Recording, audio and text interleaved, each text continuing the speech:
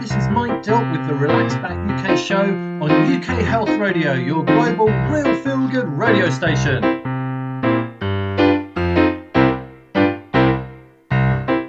On the Relax Back UK show, we explore all kinds of health topics, so keep listening and enjoy the ride.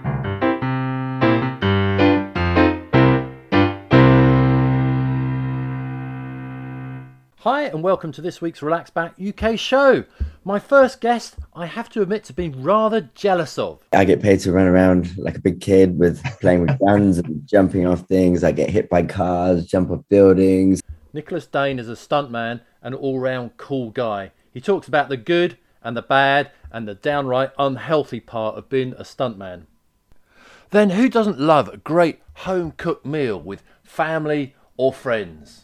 Basically, we're trying to create that perfect mealtime opportunity for anyone, really. So whether you're a family, whether you're someone with, not too much time to cook, we're just trying to give you recipes that you can cook at home nice and quickly, nice and stress-free, and then sit down and enjoy with whoever you decide to share it with. Head chef Andre Dupin of Hello Fresh explains how they helped to make that happen. So please stay with us for a great show. Thank you.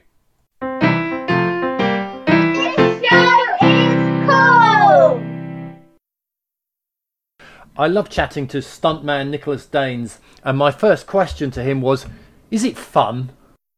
Yeah, it's a great career. Being a stuntman is joining a very elite group of professionals, and it's a very select group. It's very small, it's very tight-knit, but it is great fun. I get paid to run around like a big kid with playing with guns and jumping off things. I get hit by cars, jump off buildings, have to avoid flurries of gunfire. And, it's a really fantastic way to make a living. Obviously, it is dangerous. I have to say that. I mean, even the smallest things. Well, I'm going to ask you all about being a stuntman and the danger and all the rest shortly. But it didn't start there, did it? You started off your career as an elite athlete. That's right. I was an international gymnast for Team GB. I was in artistic gymnastics, which is all 6 pieces of apparatus, and then I moved into double mini trampoline and went international with that. But gymnastics is a fantastic background because it gives you such focus, discipline, and real spatial awareness that you can't teach, really, and you develop that over the years, and so it's perfect for the stunt profession. And it really is it was a natural progression. So I really literally fell into it. Well, I hope you didn't fall too hard. Being a gymnast, you must have been used to falling a bit in training. I'm sure there were some falls. Oh, lots. And that's what I'm saying. It's a great grounding for the stunt arena. And from there, I was also a highboard diver as well. I got in competitive highboard diver. So that is also Did you do the diving for Team GB? No, I got it. Well, I've done it for Team GB in the Masters. So I got into that a bit later after I retired from gymnastics. And then that's been actually my passion in later years. And I'm still doing that now. And I do the World Championships for the Masters, and I love that. It's great, and it's perfect, again, to keep up my training for the stunt world. And right. It's really good at honing in on your spatial awareness. And I use it all the time, actually. I just came back from Croatia doing a commercial for a casino chain, and I'm still doing it. So it keeps me in perfect shape for that. So you're still diving competitively? Yes, I'm still doing it. Yeah, at the ripe old age of 50, I'm still going, and I love it. I love the competitiveness. I enjoy that very much, and it comes hand in hand with the training. It makes training fun, and I think that is what's important, especially as you get older, or in anybody's training regime. It's to make it fun, to make it enjoyable, so that it doesn't feel like training. Yeah. Well, I mean, a lot of everything you do should be fun, if at all possible. But so a lot of elite athletes, whatever sport they've been involved in, when they retire, they go on to do something somewhat related. They become a trainer or a coach or a commentator, that kind of thing. But I suppose being a stuntman is related in that it's very physical. But what made you want to become a stuntman, other than the fact it's really cool, obviously? Well, it all started actually. I always wanted to get into film and TV. In the beginning, my path wasn't clear. I wasn't sure exactly where I wanted to be, but I was doing a day's extra work on the bill many years ago, and there was a stunt being performed where this stuntman had to jump backwards onto a car as it reversed from a platform, and he wasn't actually really getting hit by the car. He was just jumping backwards and making it look like that. Right. And that's when I saw that, and I thought, gosh, I could do that, and with the double twist. So I thought that's when the penny dropped, and I should get in. I get into stunts. I was trained in microbiology. That's what I actually did at university, and that's where I started to go down the research and development route. But it was clear I didn't want to look down the end of a microscope for the rest of my life. So I was too physical. And when I finished the competitive arena with gymnastics, I still wasn't finished being physical. And when I saw that, it was like, yes, that's where I should be. And that's where I ended up. And I'm still physical. And I think that's great. And I think it helps to keep me young, especially like you were saying earlier, we were chatting and you're saying, is it a young man's game? But yes, it is. I mean, there's always someone younger, more talented, more beautiful coming through the door. But because I've kept going, and I think that's the key, to never stop. I have maintained a level of fitness, and anyone that looks at me, obviously we're on the radio, you can't see, but they're like, I cannot believe you're 50. It's just because I've not stopped. And I think It's, that whole thing of telling your body that it's got to keep doing what it does, and it maintains a usefulness. It's the classic use it or lose it, I guess, isn't it? Absolutely. And I went out last night with some stunt colleagues, and I'm still jumping around with the best of them, and they range from sort of 25 to my age. So it is a young man's game, but if you maintain your health and your fitness, then you can keep going well into your So tell me, how does it work? Do you have a specialism? I mean, do you, like, I don't know, walking through fire or driving cars, all this? Presumably all stuntmen have a specialism of some sort, do they? There are stunt guys that specialize in certain areas, like they specialize in horses, or like you say, the cars or motorbikes. My speciality has always been acrobatics with my gymnastic background. So anything at height, with the diving as well, and anything that involves orientating yourself in time and space. So spatial awareness, anything like that. So it will be acrobatic maneuvers, can be fighting, falling off things, jumping off things. That's really my specialty. So anything at height. I've been nominated for a World Stunt Award for best work at height. So that's really my work at height. Tell us the highest thing you've done then. Well, I just did a 17-meter cliff dive for that commercial I was saying in Croatia, and also I've done an 80-foot high fall from the top of a building with 1 3/4 somersaults onto an airbag. That was a really cool job. That was and that was doubling a woman. So you get to double all sorts of people. It's not just men. I've doubled women quite a few times. Ruth Wilson on The Little Stranger as well, and that was so for the one with the 80-foot high fall, that was for Claire Goose on Waking the Dead. That was her exit as she died and ended up on a car bonnet 80 foot below. Goodness. Well, I was going to ask about who you might double for, because I guess you've answered it already. Do you have to double for people that you look like? I mean, is there an audition where, okay, he looks like this particular actor, he'll do? Or is it a bit more sophisticated than that? Well, in this country, we have what's called the British Stunt Register, which is the official body for stunt people in this country. And once you've gone through the training regime, which is a rigorous training regime, you have to do 6 disciplines to a certain level, which are then ticked off by experts in those areas. And then you join the Stunt Register. And in this register, it's like a directory. And so they'll have a picture of all of you and your vital statistics. So when you need to be able to, the productions want you to double someone, they'll go through this book, or the stunt coordinator will go through the book and see who is closest, either in looks wise or just height, weight, shape, etc. And they'll select you from that and get you directly from the Stunt Register. So, but it can be, like I say, a varied group of individuals that you do double. I mean, I've doubled Cillian Murphy probably the most, which is great. He's a little bit taller, but sometimes you have to use the tricks of the trade and put step-ins in your shoes. I've done that quite a few times. I bet quite often you're wearing a hat just before you do the stunt. Absolutely. The commercial I did in Croatia was a sort of an Indiana Jones style theme, and I had a hat on for that. And doing a 17-meter cliff dive and keeping the hat on was a feat in itself. Is that why in all the films, Indiana Jones films, he's wearing a hat? It's got to be. Well, it helps. It helps. Yeah. It helps especially if the devil's doing it.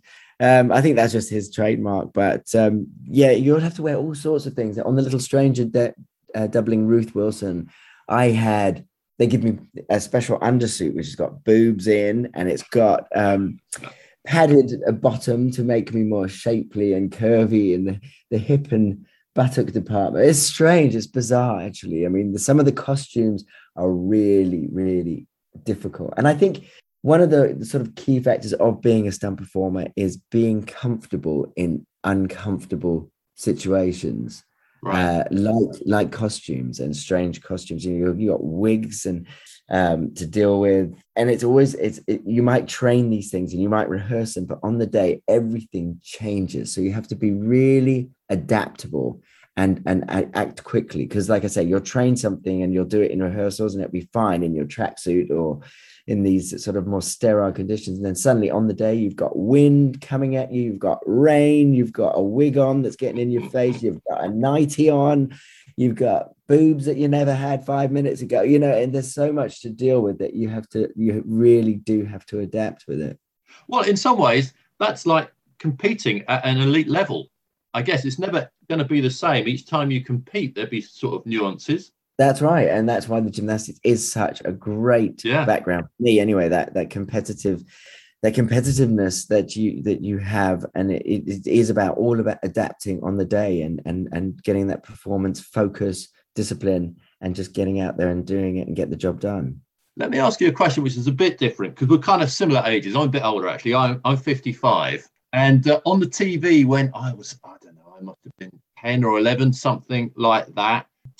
So when you were a kid, did you ever see the milk tray adverts? Of course, yes, I did. The dive off the cliff. Yes, because when I heard, right, you're a stuntman and you're kind of similar age to me, I thought maybe that's what he saw as a kid and thought that's what I'm going to be when I grow up. I did see that, yes, and that was actually Alf Joint, a famous stuntman in this country that did that. And I used to see all those images, and I just aspired to anything that was glossy and the Hollywood sort of thing. Really, that's what that inspired me as a kid. And there was a girl, commercials in particular. So adverts like that were incredibly inspirational. There was a girl at school who did a Bachelor's Soup commercial, and I just remember being in awe of the fact that she could be in my class, but I'd seen her on TV and she was in everybody's home. And that was one of the driving forces that sort of took me down into the film and television route, because those commercials particularly were very inspirational. Well, those adverts, that was the milk tray advert, is kind of in the psyche of anyone our age, isn't it, who grew up in the UK? Yes, it's absolutely. Kind of, it'll never leave. It's stuck in our brains. Yep, I think I'm doing it now. So every day I get to be the milk tray man, and that's really cool. Brilliant. So I've got to ask you, because I mean, this is dangerous stuff, isn't it? I mean, or it can be dangerous. Presumably, you limit the dangers as much as absolutely possible. But have you ever got hurt, and do you sometimes feel a little concerned? You try and mitigate as many of the risks as possible and make it as safe as possible. But even the simplest stunts can go wrong, and they can have devastating consequences when they do. I do get nervous, and I think that nervousness is important, because there's nothing natural about chucking yourself off a building. And with the nerves and the adrenaline, you're just able to focus and channel that energy into a mind over matter situation where you're able to just get over that and push yourself off the edge. And I think that's what separates people from, either being a stuntman or not. You're just able to take it that step further, focus, discipline, and really just push yourself over the edge. And yes, I have hurt myself. I've broken my teeth, my nose, my shoulder. I've snapped my leg in half. I've snapped my Achilles. Yeah, it's a painful route, I suppose, but and then I still love it. but you come back And for more it's after what I breaking your do. leg. Yeah, absolutely. It's what I do. I'm still not done yet. No, well, let's get on to that. So you were talking about, in fact, you seem pretty proud the fact that you're 50 and you're still doing this, going strong, doing this very physical job. You're not just doing it, you're doing it rather well, actually. Yeah, no, I'm very, I am, yeah, I'm proud. It's one of those, people fall by the wayside. I know a lot of people who are now in wheelchairs. They've uh had terrible accidents along the way, and it's like it's a success story to still be going at 50, and I celebrate that, and the fact that I am still doing everything to the level that is like the same as a 25-year-old, and I'm very proud of that. I'm still in the gym with them, tumbling like I used to, even doing all the moves that I used to do as a competitive gymnast. So I do give myself a bit of a pat on the back, but I think it's, the key is that I haven't really stopped. I've just kept going. I think it's when you stop, that's when the rot really sets in. Sure. Tell us a bit about the training regime then. I mean, is there a gym where all the stuntmen go to together, and work on being supple and tumbling and all this kind of stuff? How does the training actually work? Have you got a trainer? I don't have a trainer at the moment. I have a coach, a gymnastics coach. I still have a coach for the gymnastics, because I like that little bit of a push and that a bit of a private session. But yes, there are gyms that stuntmen go to and congregate, and we have sort of open sessions.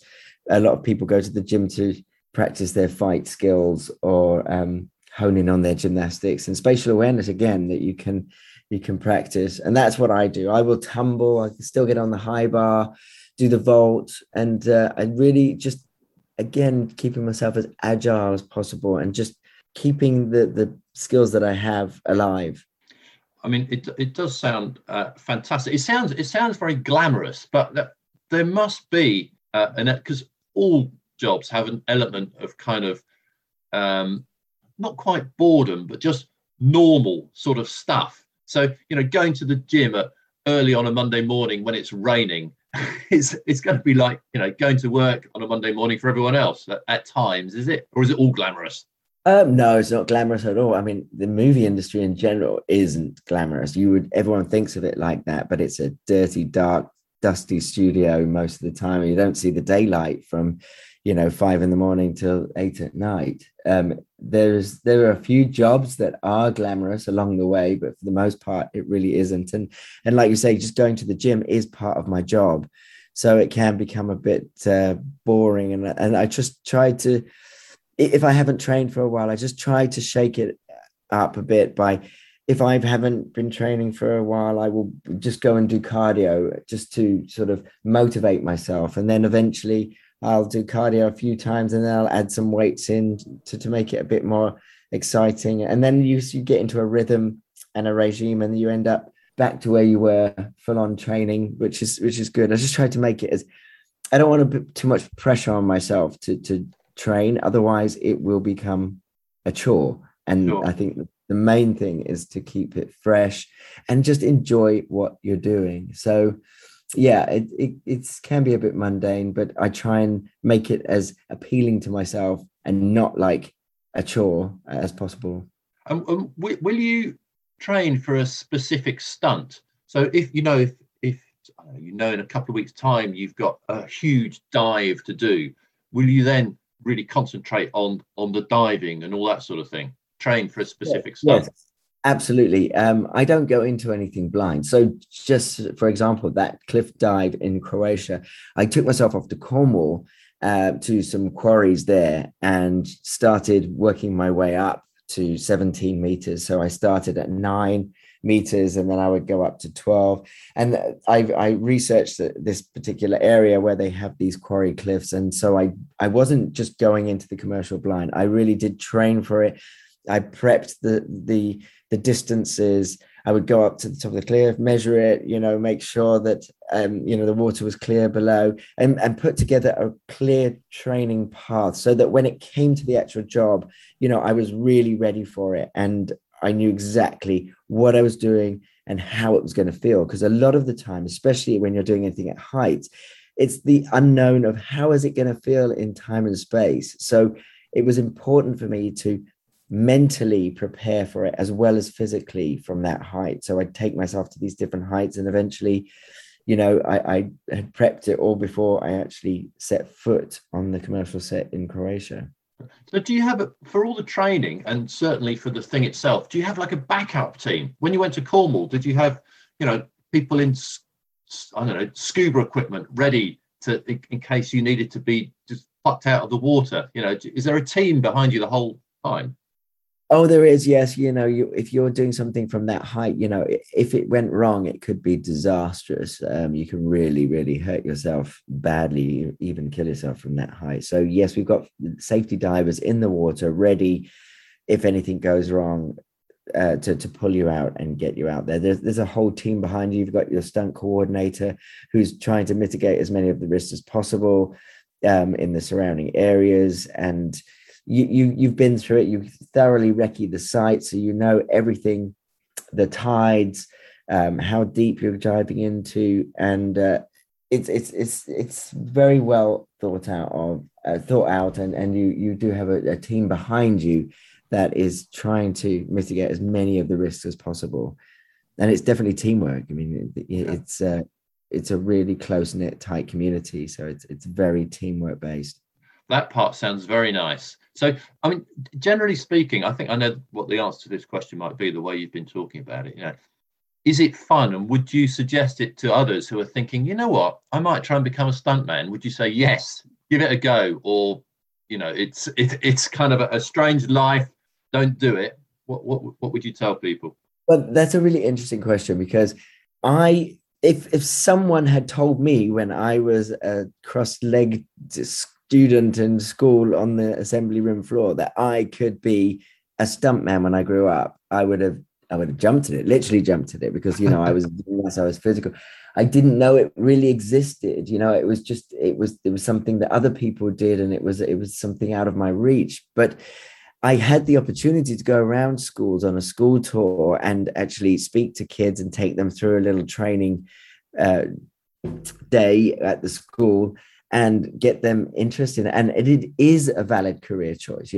Being physical and involved in sport, it doesn't have to end with the competitive arena. There is life after that, and you can use your physical ability and sporting skills for a valid career. And the stunt profession is one of those. And so, yes, I would advocate it and say, if that's something you aspire to and you're physical and you'd love to do that for a living, then yeah, today it is a very, very valid career choice. And the filming industry in this country is incredibly buoyant. So it's very busy right now. It's not like in days gone by when it was quite quiet and it was just a select group of individuals that would go from film to film. There's room for everybody. And we need more people, really, especially with different remits of productions and ethnic diversity. There's a lot more people getting into it, which we need. Good. All right.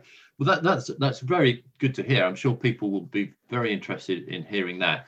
Let me just ask you, sort of, finally, you keep very fit, in good physical condition at 50. Now, do you kind of ever help others do that? I mean, being fit at 50 is, it can be a big deal. I'm 55, I'm I'm not 20 anymore. If I go for a run, I kind of feel. Do you do anything to try and bring other 50-year-olds along with you? Well, I like to think that I may inspire a few individuals, especially. You've inspired me today. I'm going to tell you, I'm not about to jump off a massive cliff, but I might go for a jog. I think it's about doing something, and just whether it's going for a walk and a brisk walk, or just getting out there and doing something, being active. It doesn't have to be jumping off a cliff or jumping out of a window. I mean, that is a little bit extreme, but just taking those first steps to keep a little bit fitter, watch what you eat, a healthier lifestyle. And I think it really does show in generally keeping fit as you get older. And as you get older, I think there's that sort of suddenly, oh my gosh, I really do have to start looking after myself, because, you get one chance, one vehicle, which is, your body, to go through this life that you need to start looking after. And I'd say to anybody, you can do it. It could be just, if you are able-bodied, to at least just go out there and walk, or just try to start, make it fun, something you enjoy doing, whether it is walking, rambling, cycling. It doesn't have to be to a massive level. It's just actually being active and keeping going. I think that's a big thing to just good. Get the ball rolling. All right, Nicholas, let me just bring it back to the stunt work. If people have been listening to this and thinking, I'd like to explore that possibly as a career or the next part of my life, is there sort of a website for professional stuntmen that people could have a look at and find out a bit more? Yes, there is. It's the British Stunt Register. You can get in touch with them. We have a website, and they will set out the criteria that you need to become a member of that register. And it's a vigorous training regime, but it's well worth it. And it's the way forward. If that's what you want to do, that's what you should do. You should join the British Stunt Register, because they are the official body in this country. Excellent. Right. Nicholas, thank you so much for chatting. Absolutely fascinating. I loved listening to you. Absolute pleasure. I can talk for Great Britain about it. I'm really passionate. I'm very passionate about what I do, and it's great. You get to do so many different things and all of the big movies, and the kind of cool thing is that you probably see me 100 times, but you don't know me. That's kind of cool. Yes, interesting. Right. Well, perhaps we'll have to make it a series. Yeah, I could talk again, about the movies I've done and things. So anytime. Okay. All right. But this time, many thanks. Pleasure. This show is cool! Before we move on, we have these messages from UK Health Radio. UK Health Radio, the station that makes you feel good.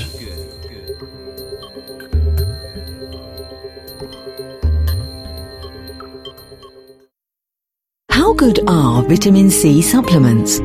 Usually only a small proportion of vitamin C actually reaches your cells and has a positive effect. Whereas the high absorption levels of Goldman Laboratories liposomal vitamin C help maintain optimal vitamin C levels in your body and strengthen your immune system. Now get 10% off when you choose Goldman Laboratories liposomal vitamin C capsules.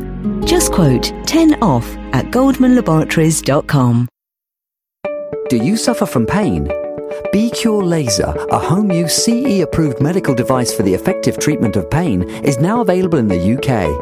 The results of a double-blind trial has shown that B-Cure Laser offers a significant reduction in pain compared to the placebo group. To get your special B-Cure offer now, call free on 0808 501 5122 or Google Radio Pro London.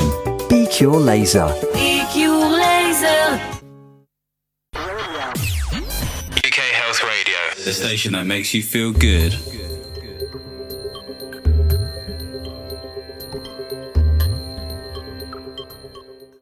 Who doesn't like a nice family get-together over a meal? It's time to sit and chat, gossip, laugh, moan, complain about work or school, and yes, sometimes even argue. All families argue a little bit, I think, don't they?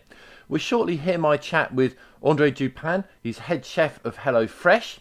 But first, just let me really thank the listeners to the Relax Back UK show and to UK Health Radio as a whole. Please do remember, if you have a message you would like to share with the over 1.2 million listeners each month, it's easy to do that.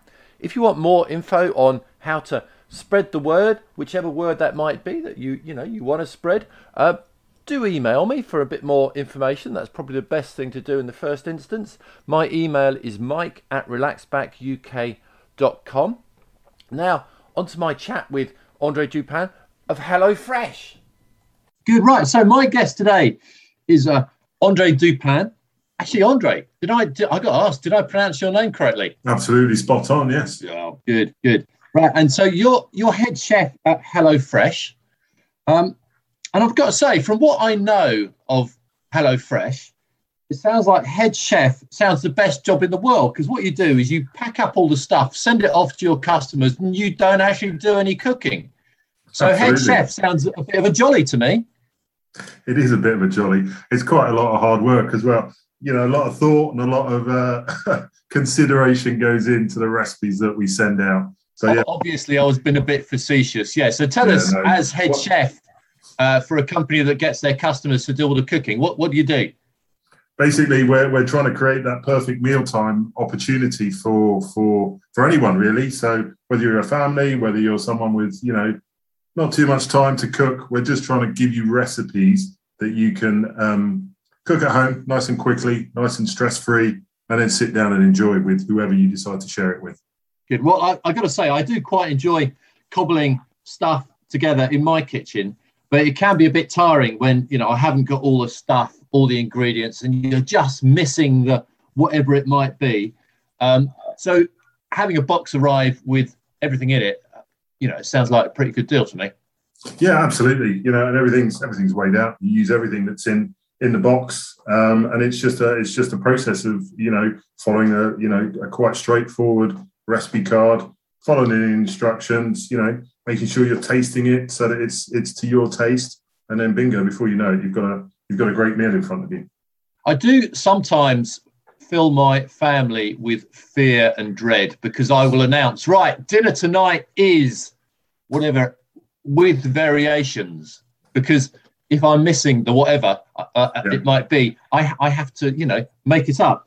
And my son particularly, who's 11, this look of fear comes over his face and he thinks, oh my goodness, what on earth has Dad done now? So it would sort of stop that a little bit. It would definitely fix that problem. And then the other thing you can get with HelloFresh is you get your 11-year-old son to choose the meal with you, and then you get your 11-year-old son to cook the meal with you. So before you know it, he's taking responsibility for the meal, and you're no longer the man under the spotlight.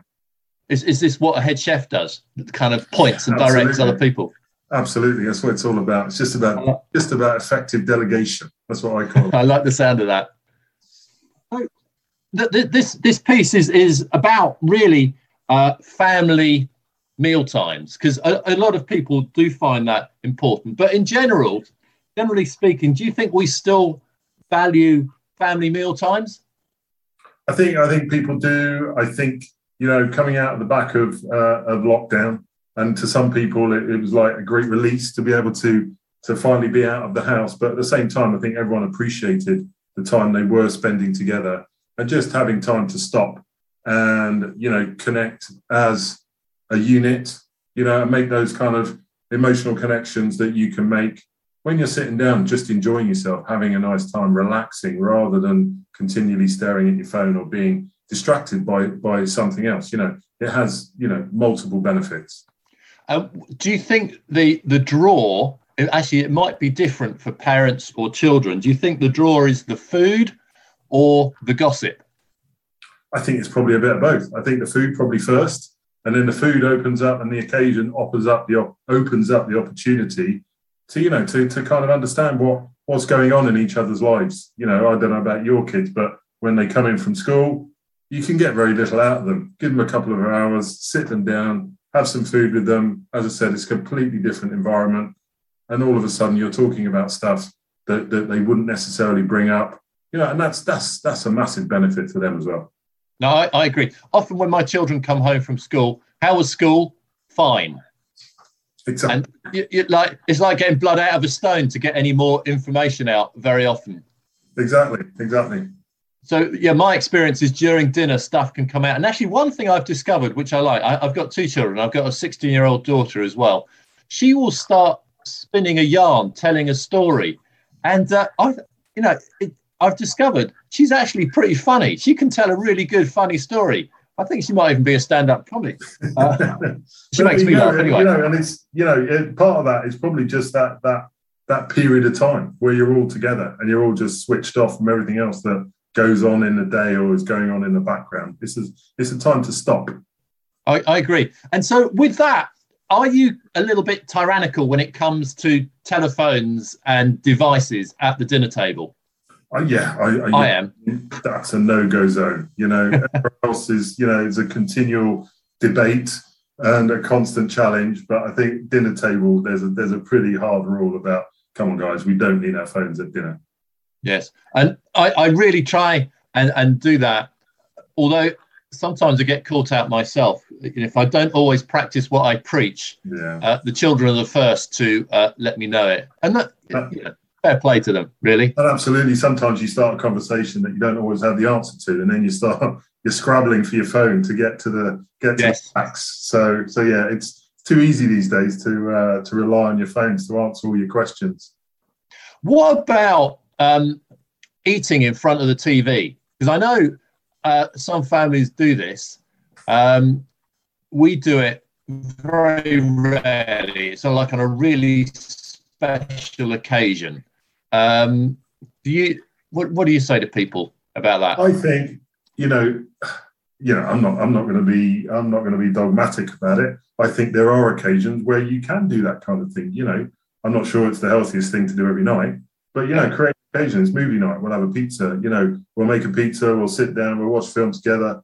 You just create different environments, and then it doesn't always have to be around what's on TV. It can be, let's have this, whatever night you want to call it, whether it's taco night or sausage and mash night, whatever it is. You create the occasion around the meal, and then as I said before, if you get your kids engaged in the cooking, then they suddenly take an ownership of it, and they'll have that sense of achievement at the end of it, a bit of pride. They'll be looking for a few compliments, and all these kind of things just kind of will boost their mood.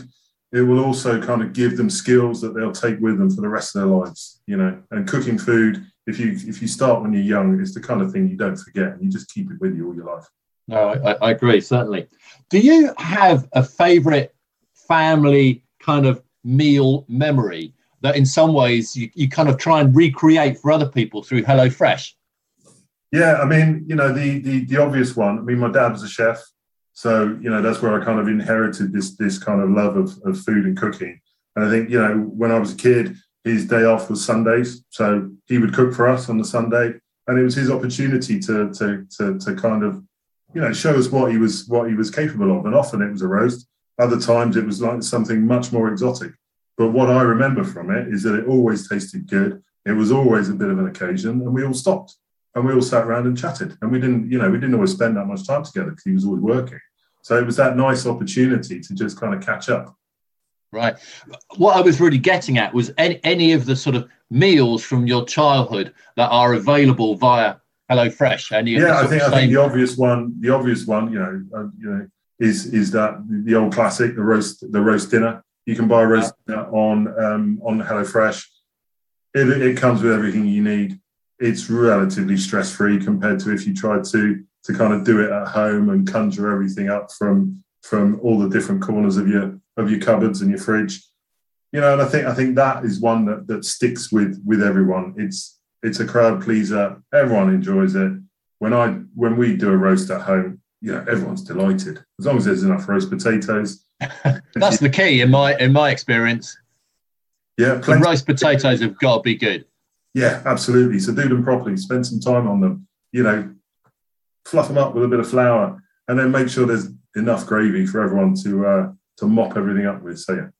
Okay, tell me a little bit more about HelloFresh and the sort of where the ingredients come from, and just how fresh are they? Are they kind of picked that morning, put in a box, and sent to you? How does it all work? I think they're definitely fresher than the stuff you buy in the supermarket. So the without getting too technical about it, the supply chain from field to our box is shorter than it is through a supermarket. So your food is definitely fresher. We source as many ingredients as we can from the UK, and we try and keep it seasonal when we can. So all those ambitions are built into the box and the company as a whole. Right. And so it sounds like the food miles are generally a bit less. You're trying to get things locally. What about when I go shopping? Often, obviously, you shop with your eyes, but often I shop with my nose as well, which upsets a lot of market stall holders. If you open a box of HelloFresh, is it an exciting thing for your nose as well as your eyes? I'm not sure it's an exciting thing for your nose because, you know, ultimately our recipes are kind of packaged up in little brown bags. So I'm not sure it's exciting for your nose. The excitement for your nose comes when you start cooking. So once you start frying off those onions, start adding the garlic, you know, all those kind of aromas suddenly get the juices flowing. So I would say that the aroma part of it perhaps comes later. Okay. All right. No, that's fine. Fair enough. Right. So if people are listening to this and their digestive juices are frankly starting to run a little bit and they're feeling a little bit peckish and they want to get involved, what's the best thing for them to do? Does HelloFresh work on a one-off thing, or is it a monthly? Do you sign up for a number of months? How does it all work?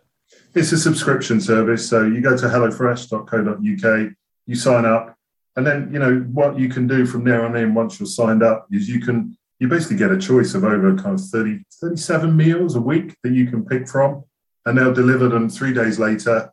And, you know, you manage your meal choice. And I think that's what's great about it, is that you have all this choice. And the other thing you can do is get your kids involved in that selection process, get them to choose the meals.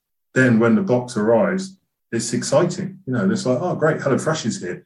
It was the meal I chose. Oh, I'm going to help cooking it. Right. I'm going to help cook it. And then all of a sudden, you know, it's a very different experience to ordering a takeaway. No, absolutely. And is this available just in the UK, or do you send stuff overseas to expats, you know, who might got a posting overseas and they're really hankering after a bit of food from home? We don't need to send it from we're a global business. So we have the same company exists in many countries, you know, whether it's the States, Australia, New Zealand, up in Norway, Italy, France, you know, all over Europe, just about to launch in some other countries as well. So, you know, it's a rapidly expanding company, and we're aiming to offer this product to as many people as we can across the world, and we'll tailor the recipes to that market. And are the menus and the recipes different, like in Italy, as opposed to? Yeah, okay. Absolutely, yeah. Each market, each country has their own selection of ingredients, selection of recipes, you know, and they're very, very they're tailored very much to their particular audience. Okay, all right. And so, right, again, if people are listening to this and thinking, my mouth's watering, I want to go, what's the website? I'm sure it's a fairly simple one. Yeah, hellofresh.co.uk. Cool. Right, Andre, thank you very much indeed for chatting. Pleasure. So before we finish today's show, these messages from UK Health Radio. UK Health Radio, the station that makes you feel good.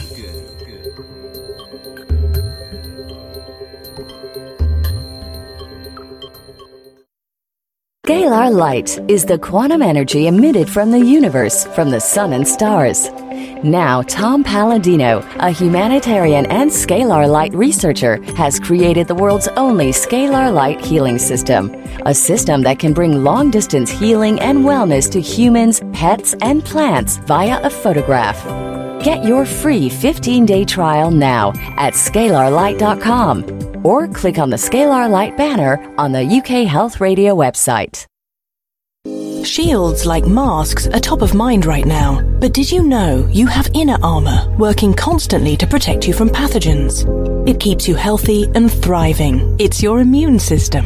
Ion Gut triggers the body's natural ability to support gut strength all year long, so your immune system can protect you when you need it the most. How are you treating your inner armor? Visit uk.ionbiome.com to learn more. Ion Gut. Protect what protects you. UK Health Radio, the station that makes you feel good.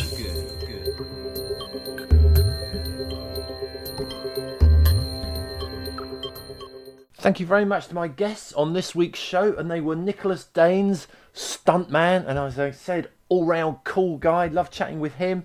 And Andre Dupin, head chef of HelloFresh. Thank you very much to my guests, and of course, thank you to you for listening. That was the Relaxed and UK show with me, Mike Dill.